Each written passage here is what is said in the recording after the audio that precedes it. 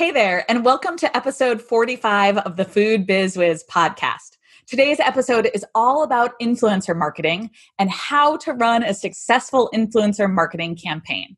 Today, I'll be joined by my guest, Elle DeFreitas, the co-founder of Wonderkind Co.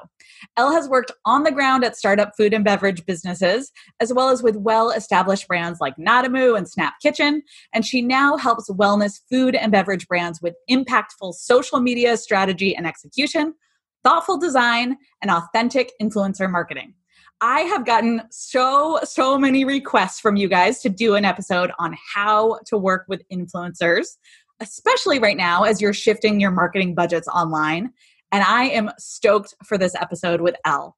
By the end of the show, you will know how to reach out to influencers, how to get them to share your product on their platforms, and what makes or breaks a successful campaign. Let's get right into it. You're listening to Food Biz Wiz, the weekly podcast for everyone in the packaged food industry. Join your host, Allie Ball, to learn how to launch, grow, and scale your business. You'll hear real-life examples from her time as a professional grocery buyer, interviews with CPG experts, and listen in on actual client coaching sessions. Let's get going. Hi, Elle. Great to have you on the show today.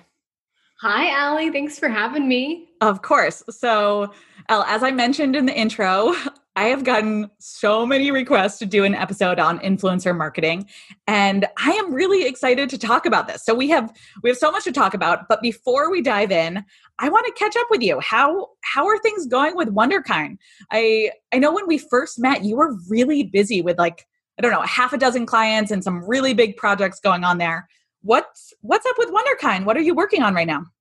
Thank you for asking. So we are really busy, and we are so fortunate to be in a spot where brands are moving online. They're trying to have a really strong presence. And so our services obviously lend to strong brand voice and brand look and brand feel and talking to consumers online.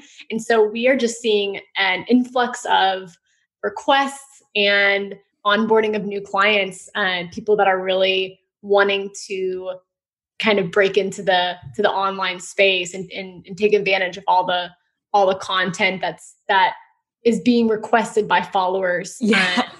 I can't imagine. I'm sure like mid-March hit and you got your inboxes were flooded with help me understand social media, get my brand online. Yeah. Yeah. So it's you and a partner, right? It's me and the partner. Yeah. So my partner, she does all the design and the creative work. So all the pretty things you see for our brands or for Wonderkind, that's all her. And then I'm the marketing and sales leg of the business. Yeah. And so, like I said in the intro, you've worked with a whole bunch of different sized brands and, different categories. How did you tell me about that choice to start Wonderkind and that decision-making process as you ventured out on your own? Yeah. So for the past 4 years, I've worked, like you said in the intro, large and small brands. And I really liked I preferred the startup small brand feel. I love the energy that's there. I'm sure you feel the same energy, the passion that is for small brands. And I kind of thought, between me and my partner, we have such different skills, but they're both needed separately, but together. We didn't see that happening in the space as far as really merging design, really well done design, and then the marketing channels. I wasn't seeing it done maybe well or by enough companies. And so, we really wanted to have a studio that was really strong in both of those aspects. And so she's a good personal friend of mine. And we were like, let's just do this thing. We both have enough experience. We both have a lot of connections, and we both love food and beverage brands. So we thought, let's just give this a try. And we've just grown so quickly. And we're actually our first hires coming on Monday, our first full-time hire. Oh my gosh, congratulations. That's awesome. Wow. That's really cool. fun. Well, I feel like when you and I like first talked, you were like, okay, I'm just launching WonderKind. Like, we've done a lot of planning. Like, here are the different packages that we're going to offer. And then I don't know, we talked maybe like 2 weeks later and you were like, I'm booked out. No more clients for me. I was like, oh, do you want me to like talk you up? And you're like, we're booked. I feel like it happened very fast for you. It did. And yeah, like I said, very lucky. And Yeah. we love that. We love that startup kind of feel for food and beverage brands. So we're really happy where we're sitting right now. Yeah. Well, congrats on that. I'm really excited. I'm excited for you guys. Okay, let's talk about, I love that you love marketing and I love that you're so good at it. I'm really excited for people to follow along with WonderKind on your beautiful Instagram feed and see what you guys are doing behind the scenes. But I'm excited to talk about influencer marketing, and I want to get on the same page before we jump into like how to do influencer marketing. But can we just talk about like who is an influencer nowadays? Like, what is an influencer? What defines an influencer? Tell me more about that as a baseline. Yes. So an influencer really is anyone that is influencing a purchase of a product. So it sounds really broad, and it kind of is in the sense that I think the stats are almost staggering. Like 70% of people on Instagram are considered influencers now. Wow. Because everyone is talking about products or the gym that they're going to or the restaurant that they're going to, and in some way that they're influencing either online or in real life, their friends and family. It's sort of hard to pinpoint what exactly an influencer is. Mm-hmm. But when I think about campaigns, I'm thinking of anyone that has 3,000 followers and more to all the way to the moon. Yep. Followers, and they're influencing the purchase of a product or a service or any any like purchasing decision. Right. I think that you have a really good point here, and I want to reiterate it, that so often I hear brands say like, well, influencer marketing isn't going to work for me because I don't make a product that's targeting 25-year-old women who are like, I don't know, hanging out in their bikinis on Instagram. And I'm like, okay, hold up. Like, let's get clear here. Influencers can be in any age demographic, in any location, any category. It's not just about that like young white woman being an influencer, right? Totally. And I think we'll probably get into this more later, but to think about what exact influencer is best for your product, we're thinking about, okay, who's your target audience? If it is a 25-year-old gal, then Yep. then that should be on Instagram. Yep. If it's older demographic, maybe Facebook's a good idea. If it's a younger demographic, maybe it's TikTok. Like there's I think anyone can be utilizing influencer marketing. I just think that you have to know really, really clearly who your target audience is and where they are within these marketing kind of channels. I completely agree on that. We talk about that a lot in Retail Ready, that I'd much rather have my students go heavy on one social channel where their exact target audience is, rather than try to do it all and do them all kind of halfway. Okay, so anybody can be an influencer as long as you have some sort of social power, some sort of obviously influence over your network. And I like that you said that stat of like 3,000 followers or more on your social media platform. And I think I'm hearing this phrase like micro influencer more and more. And I love that you verified this. We don't need to be approaching these 100,000 follower brands necessarily. That person who has 5,000 followers might be the perfect person to target with, to reach out and try to get a campaign going, right? 100%. Yep. Okay, great. I love it. I feel like you're already like making me more excited about it. It feels more approachable when you realize any brand can find the right influencer for them. And again, like we're not looking at these super huge, celebrities as we try to get them to come on board with our emerging brand, right? You're so right. Okay, cool. So let's talk about identifying influencers. You like briefly touched on that, and you hinted that the influencers really need to be in line with your target audience. But where do you find them? Like, how do you let's say you know your target audience through and through. How do you then find the influencers are who are influencers to your target audience? Yes. So let me give you an example because it might be the easiest way to explain the thought process as far as how do we find these perfect influencers for a specific brand. So let's say that your brand or your product is a vitamin enhanced sport drink. So your target audience that you've really honed in on is a athletic and middle income, on maybe the younger side. She's on the go. She's moderately healthy. She's quite busy. She's athletic. She really prioritizes her gym time. Let's say that that's your target audience. So I will then think and let's call her Sarah. Who is Sarah following? Who is influencing Sarah? What kind of people would Sarah look up to? And with this exact model, I would think, okay, it's a micro level home fitness gal who's she's really busy too, but she's getting her workout in. She's sharing this content, these 30-minute workouts in her living room with, whatever she has on hand.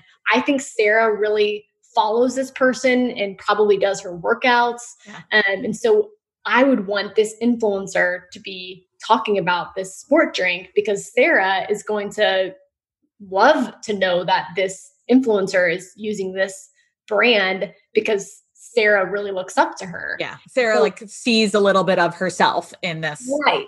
In this other woman who's like balancing it all.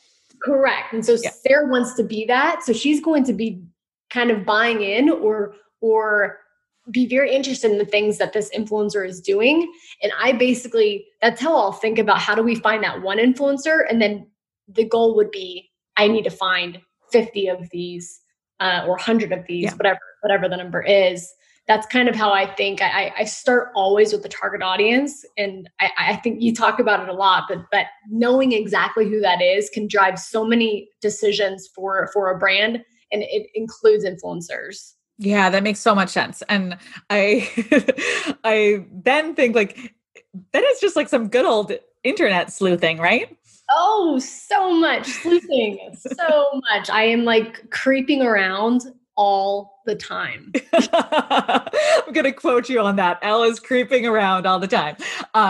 Yeah, well, it makes sense though, because so I hear people are like, okay, well, give me the link, or the list of influencers. Give me that database. Give me that app that I can go on that perfectly pairs me with an influencer. I'm like, well, how about you just set aside 30 minutes a day for the next 3 days and you just go down an Instagram rabbit hole. I feel like that can be just as, potentially just as effective there. Totally. And I'll note something there. So, when I talk to brands, when we're talking about that we offer a service of influencer marketing, a lot of them will have heard of other influencer marketing platforms. Mm-hmm. And I think they're great. I think there's definitely a need for them and brands should consider using them. I love doing mine organically. I love just being able to just really get in the weeds with Instagram and going through the different corners, looking and seriously searching for the right people. Yeah. And it's just something I'm really passionate about. Large influencer programs may not lend well for that really sleuthing that you're talking about. So you're saying my college days of Facebook sleuthing of old boyfriends is really going to pay off here. It may pay off. I love it. Okay. So we've identified our target audience. We've identified our influencer with some good old fashioned internet stalking. And then we've decided, before we talk about how to reach out, you like dropped this number. You said maybe you're choosing 50 of them, maybe you're choosing 100. Like, I'm going to go off script here and ask like, how many influencers does one have to work with? And like, how often should people be running influencer campaigns as they think about growing their brand? Okay. So the exact number. So sometimes the easiest way is when I talk to brands or when you're thinking about your budget is how much product are you willing to send out the door? Mm-hmm. I suggest for smaller, very startup brands, I would suggest, depending on the program, which I'll get into next, but I think at the minimum, 15 influencers should be activated all in again, like all the way to the moon from there. Mm-hmm. Yeah. Okay. Great. Kind of depends just how much product does X brand want to see go out the door. Yeah. And how difficult is it to ship, things like that. But Yeah. I'd say 10 would be really nice. And then as far as, is it monthly? Is it campaign based? And I think it can be both. It can be either or. I think for brands that are launching something new or launching the whole brand right out the gates, or they're launching a new SKU, or there's some type of holiday or some type of event that's happening that's very relative to the brand, I think campaigns work really well. And that can be a one-time send to a bulk amount of X amount of influencers. Yep. But I really actually like the model of doing reoccurring partnerships. And so let's say it's 15 influencers. I really like seeing every month that they're getting something from this brand. They just become very invested and they feel like they're part of the team more that way. If it's on a monthly ongoing basis, and because really, in order for the followers to really be committing to some type of action, they want to know that this is real, that this influencer really likes this product. And so if they're seeing it month over month, they're going to be like, wow, like it's no joke. Yeah. She actually uses this product. Yeah. And it's more influential to see it again and again. And I feel like even for that influencer's followers, they need to see it multiple times to even like take action on it, right? I feel like I feel like even in my own marketing, I feel like I'm saying the same things over and over and over again, but someone will find me, we'll engage in conversation, and 6 months later they're like, "What do you mean you teach an online course called Retail Ready? Like, I've never heard of that." Right. I'm like, oh my goodness. Like, gosh, okay. Like, let me tell you all about it.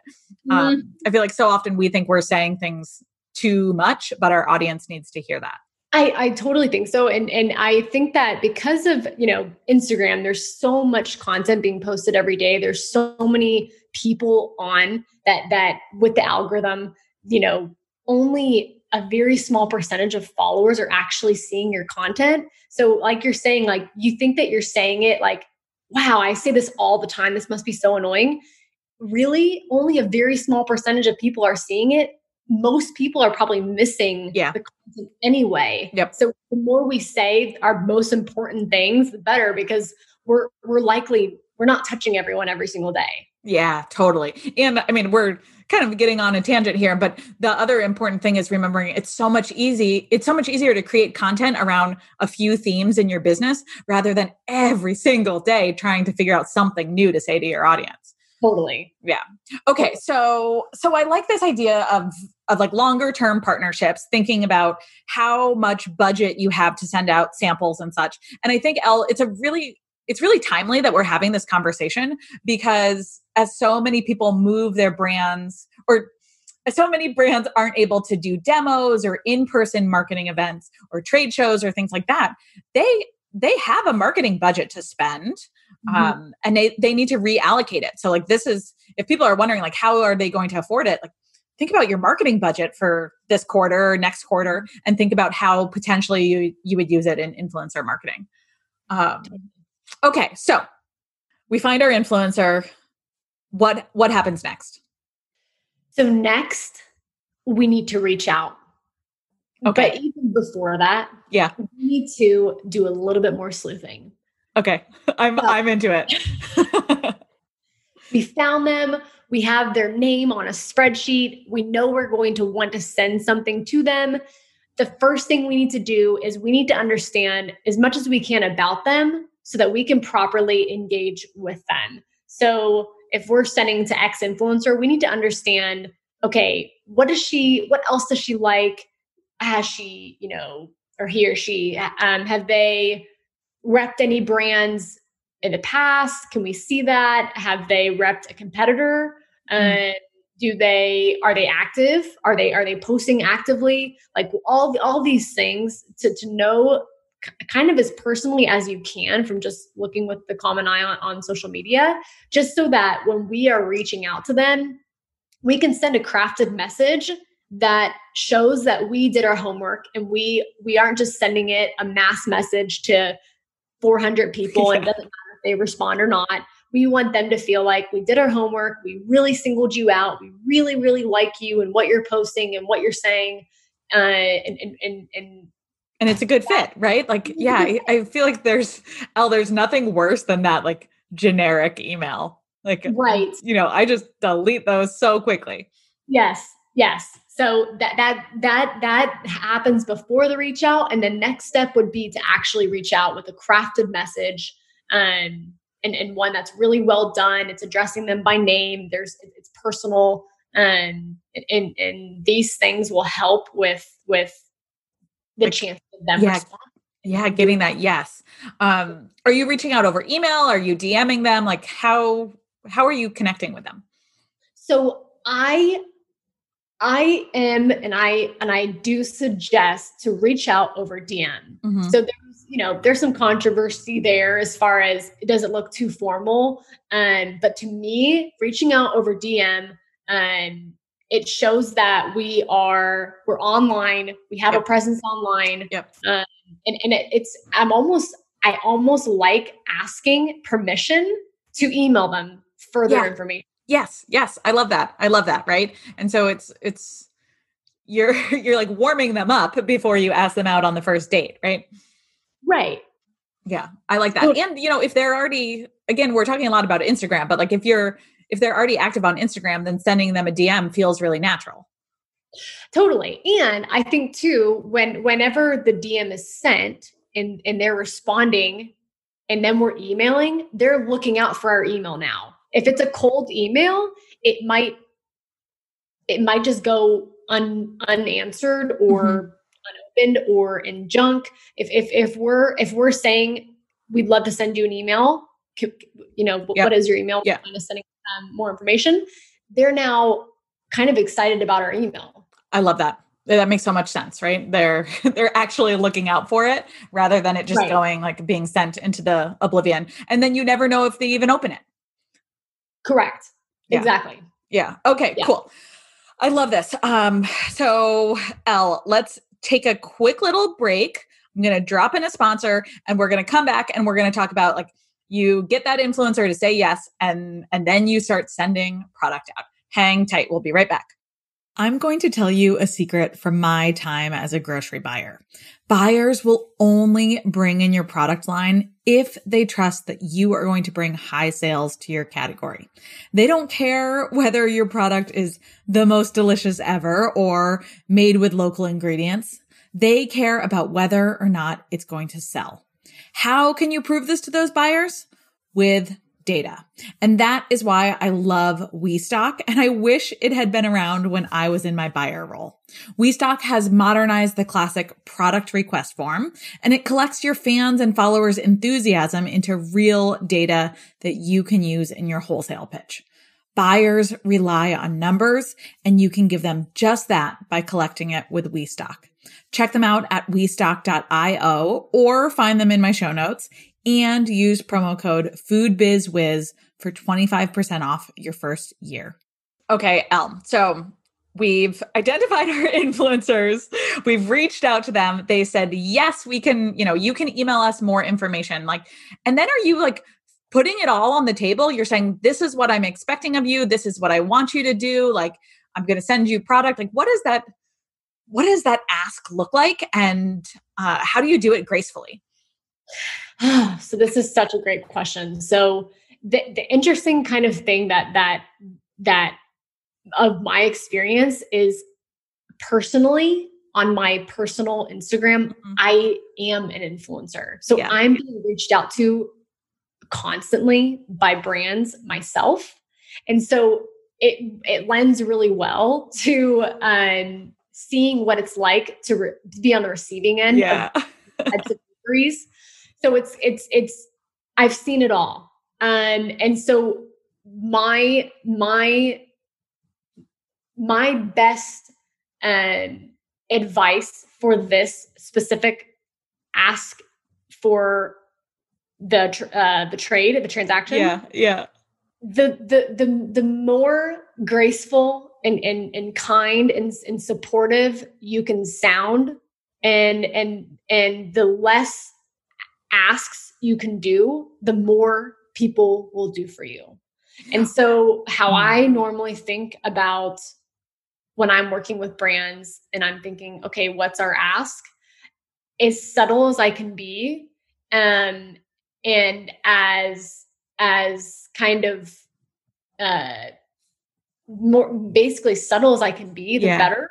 It's also like, we would love your support on our launch that we're having next week. And they might come back and say, what are you expecting of me? And normally my response is whatever you feel comfortable with. Whatever is most natural for you.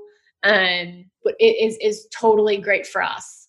And especially because, like, I can only imagine if you send that email and you're like, we will send you free product in exchange for 3 stories over the next 15 days and 1 in-feed post and 3 uses of our hashtag, like all of that, someone's going to be like, okay, for a 6-pack of your protein shake? Like, I don't think so.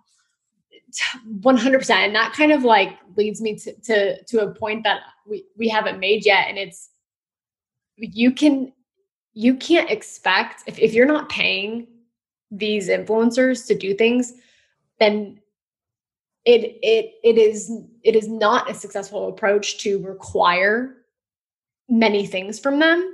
If it's a simple trade, the ask should be very casual and fair. Because my approach is never to pay any influencers. I always use micro influencers because I think that they're more relatable, and I think that they have more conversion as far as their followers really trust them, and I like partnering with micro influencers more. They most typically don't need to be paid. Therefore, I can't ask the world of them. I can only ask what they feel comfortable with doing and what feels most natural for their own posting schedule and their own content. I love that. And the nicer, I feel like the nicer and more support you can give these influencers, the more they're going to work for you and post for you and feel like they're a part of the team by just the way you kind of word things. Right. Like when you show up making all these demands and you're like, whoa, like we're just starting a relationship here. I don't even know if I like your product. Right. I feel like that's hard. That's hard for an influencer. Totally. Yeah. Okay. So I like this. And Elle, I love that you say, like, don't pay for influencers, right? Like, use these micro influencers, use these people who are excited to share the brand that they love. They're excited to be influencers. And, really start developing this relationship from a personal level where you're not asking them to, do everything for you for your 6-pack of drinks. Yes. Okay. Okay. So the influencer says yes. They're like, okay, yes, I'm down to receive your shipment, especially because there's no commitment on my end. I'm just going to try it and see how I like it. Yep.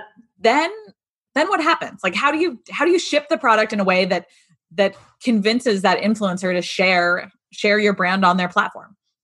So there's 2 things that I suggest. One would be, once the product is shipped, a nice, simple check-in reminder. Hey, blank, we just sent your shipment out. We can't wait to hear what you think. Your feedback is so important to us.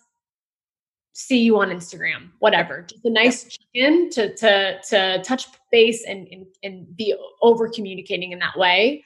And then the other thing, which I love to do, and something that brands are starting to do more and more, but I still think that there's large opportunity for other brands to hop on board, would be really nice seeding strategy. So what I mean by that would be, if you've seen like Packlane, those boxes that are really branded so beautifully, and inside there's, the product, and there might be like a few other like little bits, maybe it's stickers or other like swag items. Mm-hmm.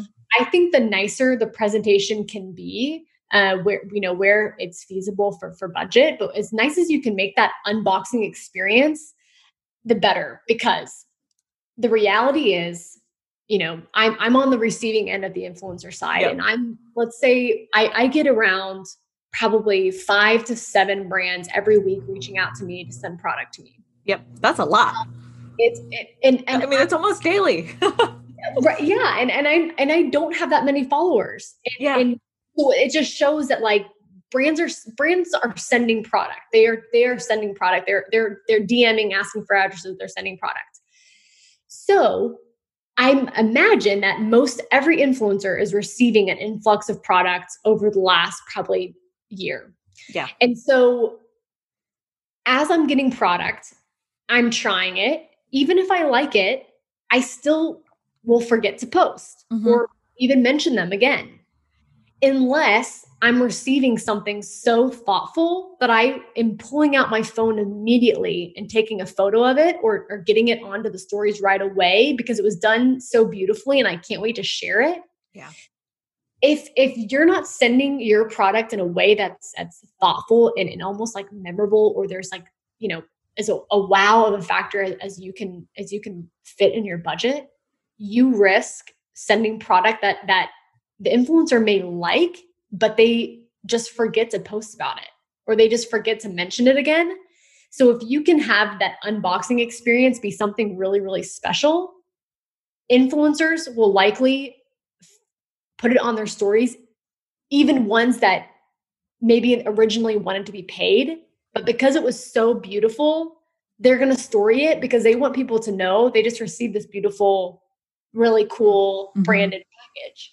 Yeah. And I think it's making me remember that influencers in general are pretty conscious of what their feed looks like and what their stories look like, right? So if you send something to an influencer in a, nothing wrong with like flat rate shipping boxes, but like if you send something in a flat rate shipping box with like crinkled up, like reused newspaper, because you're trying to be, eco-conscious here, and like reuse your packing peanuts and all of that sort of stuff, that might not be the look that influencer is going for on their feed, right? So they're less likely to want to promote it. And not to say that there's anything wrong with like using the recycled materials and like using those flat rate boxes, but maybe you're using that for, the shipments to stores, or you're using that in other shipments, but it's not for your influencer campaigns. Yeah. That's okay. Exactly. Yeah. That makes so much sense, right? I feel like it's so obvious, but until you broke it down like that, I hadn't made that connection. Yeah. I love it. Okay. So you do this like really sexy, really fun package that influencer is so excited to share it. Elle, I think that you make such a good point too. And I even see it on my end with like retail ready products. I always, try to get my students' products in my hands. And then I'm like, oh shoot, like I've got a dozen of them here. I only post a couple times a week. And like, I got a backlog, and I really, really want to talk about them on social media. Yeah. Yeah. Even with the best intentions, it's hard to get them up there. Totally. Yeah. Okay. So I've got a couple other questions before we wrap up here. But okay, so you've got this influencer. They post about your product because you've done such a great job engaging them all along the way. Like, what happens next? You're like, okay, they did their job. Thank you. What happens next? Okay, so again, I'm constantly communicating with them in ways that, well, after they post about it, what did you think? How did you like it? Do you need any more? Depending on what the product is. So I'm constantly keeping in communication. If the campaign was just a send, there's a big, release happening and that's why this was sent out, then I'm keeping in contact in that way. They likely may not be sent another package. Maybe they are, but I'm kind of keeping in communication. If it's ongoing, that's kind of a different thing where I'm talking about their next shipment or talking about what's happening next as far as the program. But I do want to talk a little bit about kind of, I don't know if you're about to get to this, but kind of like the ROI as far as like what happens after they've maybe posted about the product or they've received the product. So when I think about influencers, there's 3 reasons why they should be worked with and why I love working with them. And this is as a result of them posting or receiving the product. So number 1 would be they're generating content. So this content is so important because unlike the content that like a brand can take in a studio, like maybe where it's styled or maybe a lifestyle shoot, like these very, styled photo shoots. This content is taken by an actual, normal non-photographer type of person. And this content is really relatable because let's go back to our example of Sarah. Sarah really relates to content that she feels like she can take too. That's very relatable. Yep. So this UGC content, user generated content, is super valuable. They say that they perform even better on ads because they're just, like I'm saying, more relatable posts. But this UGC has a 4.5% higher conversion rate than any other type of content. It's just so relatable. And so these influencers are producing this user generated content, so valuable. And so that's one big reason. The second big reason would be when influencers are sharing about a product, they are inspiring the exponential sharing that happens on social media. So when Sarah sees this influencer post about the vitamin water, well, when Sarah buys the vitamin water now, because she was influenced by this influencer, now Sarah's going to post on her story about it because she wants to be, just like. Oh God, this is you're totally correct. Yes. And so then here's the chain of events that we barely can track. Now Sarah's likely influencing people that are following her. You see, like it's a wonderful but hard to track chain of events. Yeah. Oh gosh. I mean, you're spot on here. I feel like I have done that. Like I have totally gotten caught up in that, like the ripple effect of it. Right. Yeah. And everybody's posting about this. Like, I guess next time I drink this thing, I'm going to post about it too. Exactly. And it's so important. And I'll say the last thing that has to be noted would be, they are supporting conversions. So they are influencing people to purchase or to come follow the account.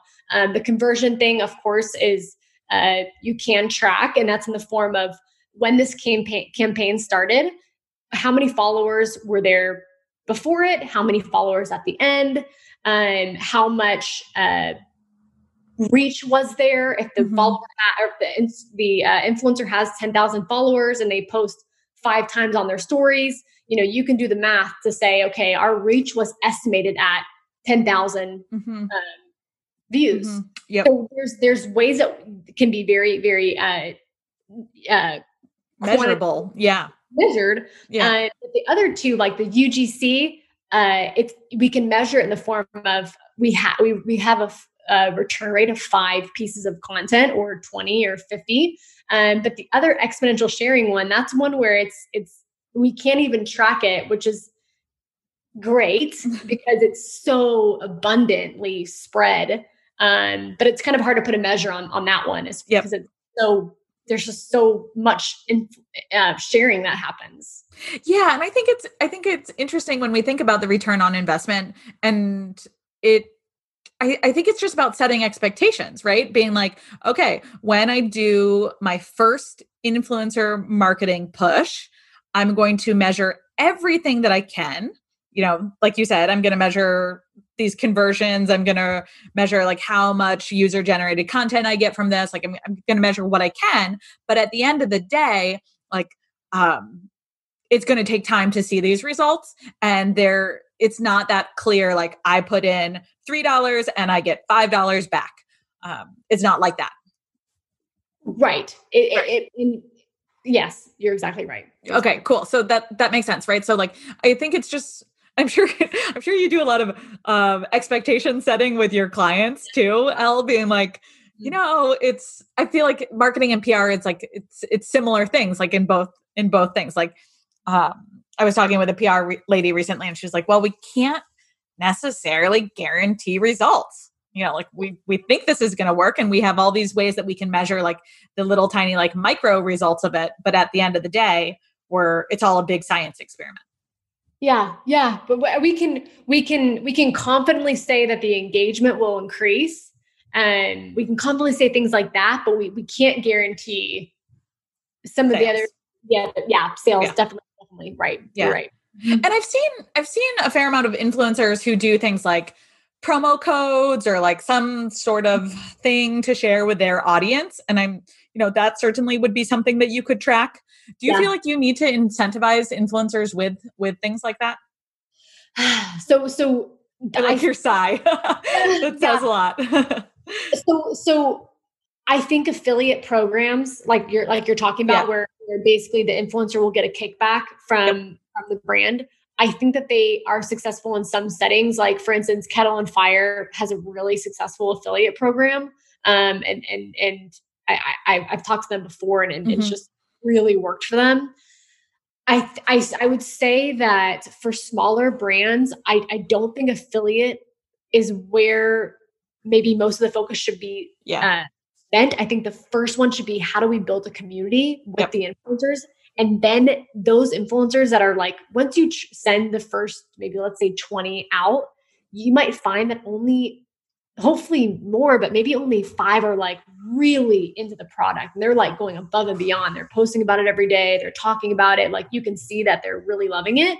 They turn into affiliates. But to launch with an affiliate program without knowing like who really loves this brand and who's really going to talk about it in an authentic way, because the thing what happens when there's affiliate codes is people are smart. These consumers and audience members on Instagram, they're really smart. They know now that when you're posting an affiliate code, they know you're getting a kickback. Yeah. So, we want people to be buying the product because it's coming so naturally and easily because they really love it, and they're going to influence more people than just if it's coming across as salesy or that it's very clear that this is okay, they're getting a kickback.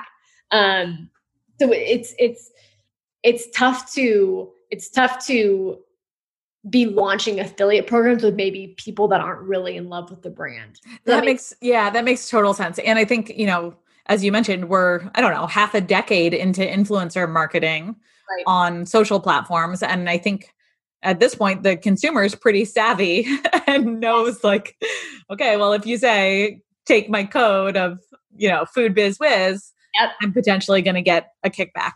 Right. Yeah. Right.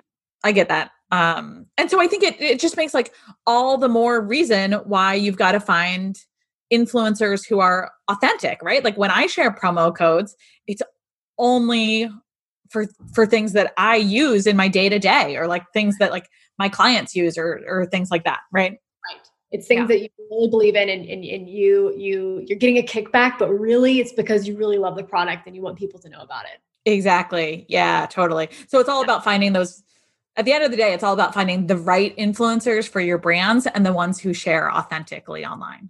You got it. Oh, I love this. Gosh. I mean, Elle, I feel like now in my mind, I'm like, what could I do an influencer campaign for? Like how would this work for my business? But it's a whole different thing when you're selling physical products versus consulting services. Right. All right. With some good sleuthing, there's a way. That's true. I know. I love that. You're giving me permission to go in my deep online sleuthing mode. Yes. I love it. I love it. Okay. This was such a great conversation. I feel like you and I could strategize on influencer marketing, and we could talk about marketing all day long. But before we go, I know at the beginning I mentioned how busy you are, but at the same time, I don't want to turn people off from connecting with you and following you and, getting in your orbit. So where can people find you? Yeah. So, the best way to find me, I'm really active on Instagram. So we are Wonderkind Co on Instagram. And then we just launched a website, which is wonderkindco.co. And I appreciate you saying that. As far as, yes, we're really busy, but I live to connect with others. And this is my purpose in life, is to be connecting with as many people as I can. And so any questions, you want to flag anything or ask if this would be the right influencer for this campaign, please do ask. I love learning about brands and what they're doing and I feel like you're being so genuine here, because this is truly how we connected. I feel like you sent me a DM ages ago and you were like, "Hey, Allie, I think we should be connected." Yeah, I did. Yeah, you did. I mean, you practice what you preach here. I can tell that, I have seen firsthand how excited you are by connecting with brands and, all things CPG. It's just like pulsing through your veins. I love it. It is. Well, Elle, thank you so much for being on the Food Biz Wiz podcast. I am so grateful for your time and your expertise, and I hope we get to see each other in person at some point. I don't know if it's going to be in 2020, but we'll see. We'll see. Yes. Thanks for joining us. Thank you so much for having me. You're welcome. Okay. Whew. All right, you guys.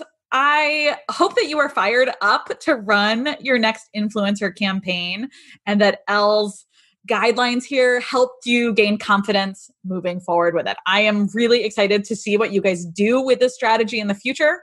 So come on over to the Food Biz Wiz Facebook group. I'm going to link it in the show notes as always, and share what you are working on so I can follow along.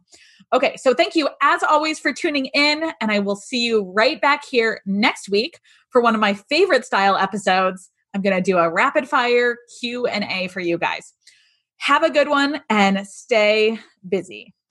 You hear it from your customers every day. I love your product. I wish this was sold near me. When are you going to be carried at my favorite local store? It is time to capture those customer interactions and put them to work for your brand. WeStock streamlines the product request process and helps get your brand on retail shelves faster by collecting data that is essential for your wholesale pitch.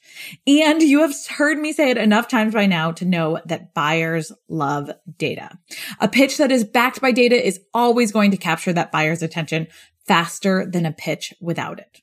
Learn more about how you can use your fans' product request to perfect your pitch at westock.io or linked in my show notes. And don't forget to use promo code FoodBizWiz for 25% off your first year. You're listening to Food Biz Wiz, the weekly podcast for everyone in the packaged food industry. Join your host, Allie Ball, to learn how to launch, grow, and scale your business. You'll hear real-life examples from her time as a professional grocery buyer, interviews with CPG experts, and listen in on actual client coaching sessions. Let's get going.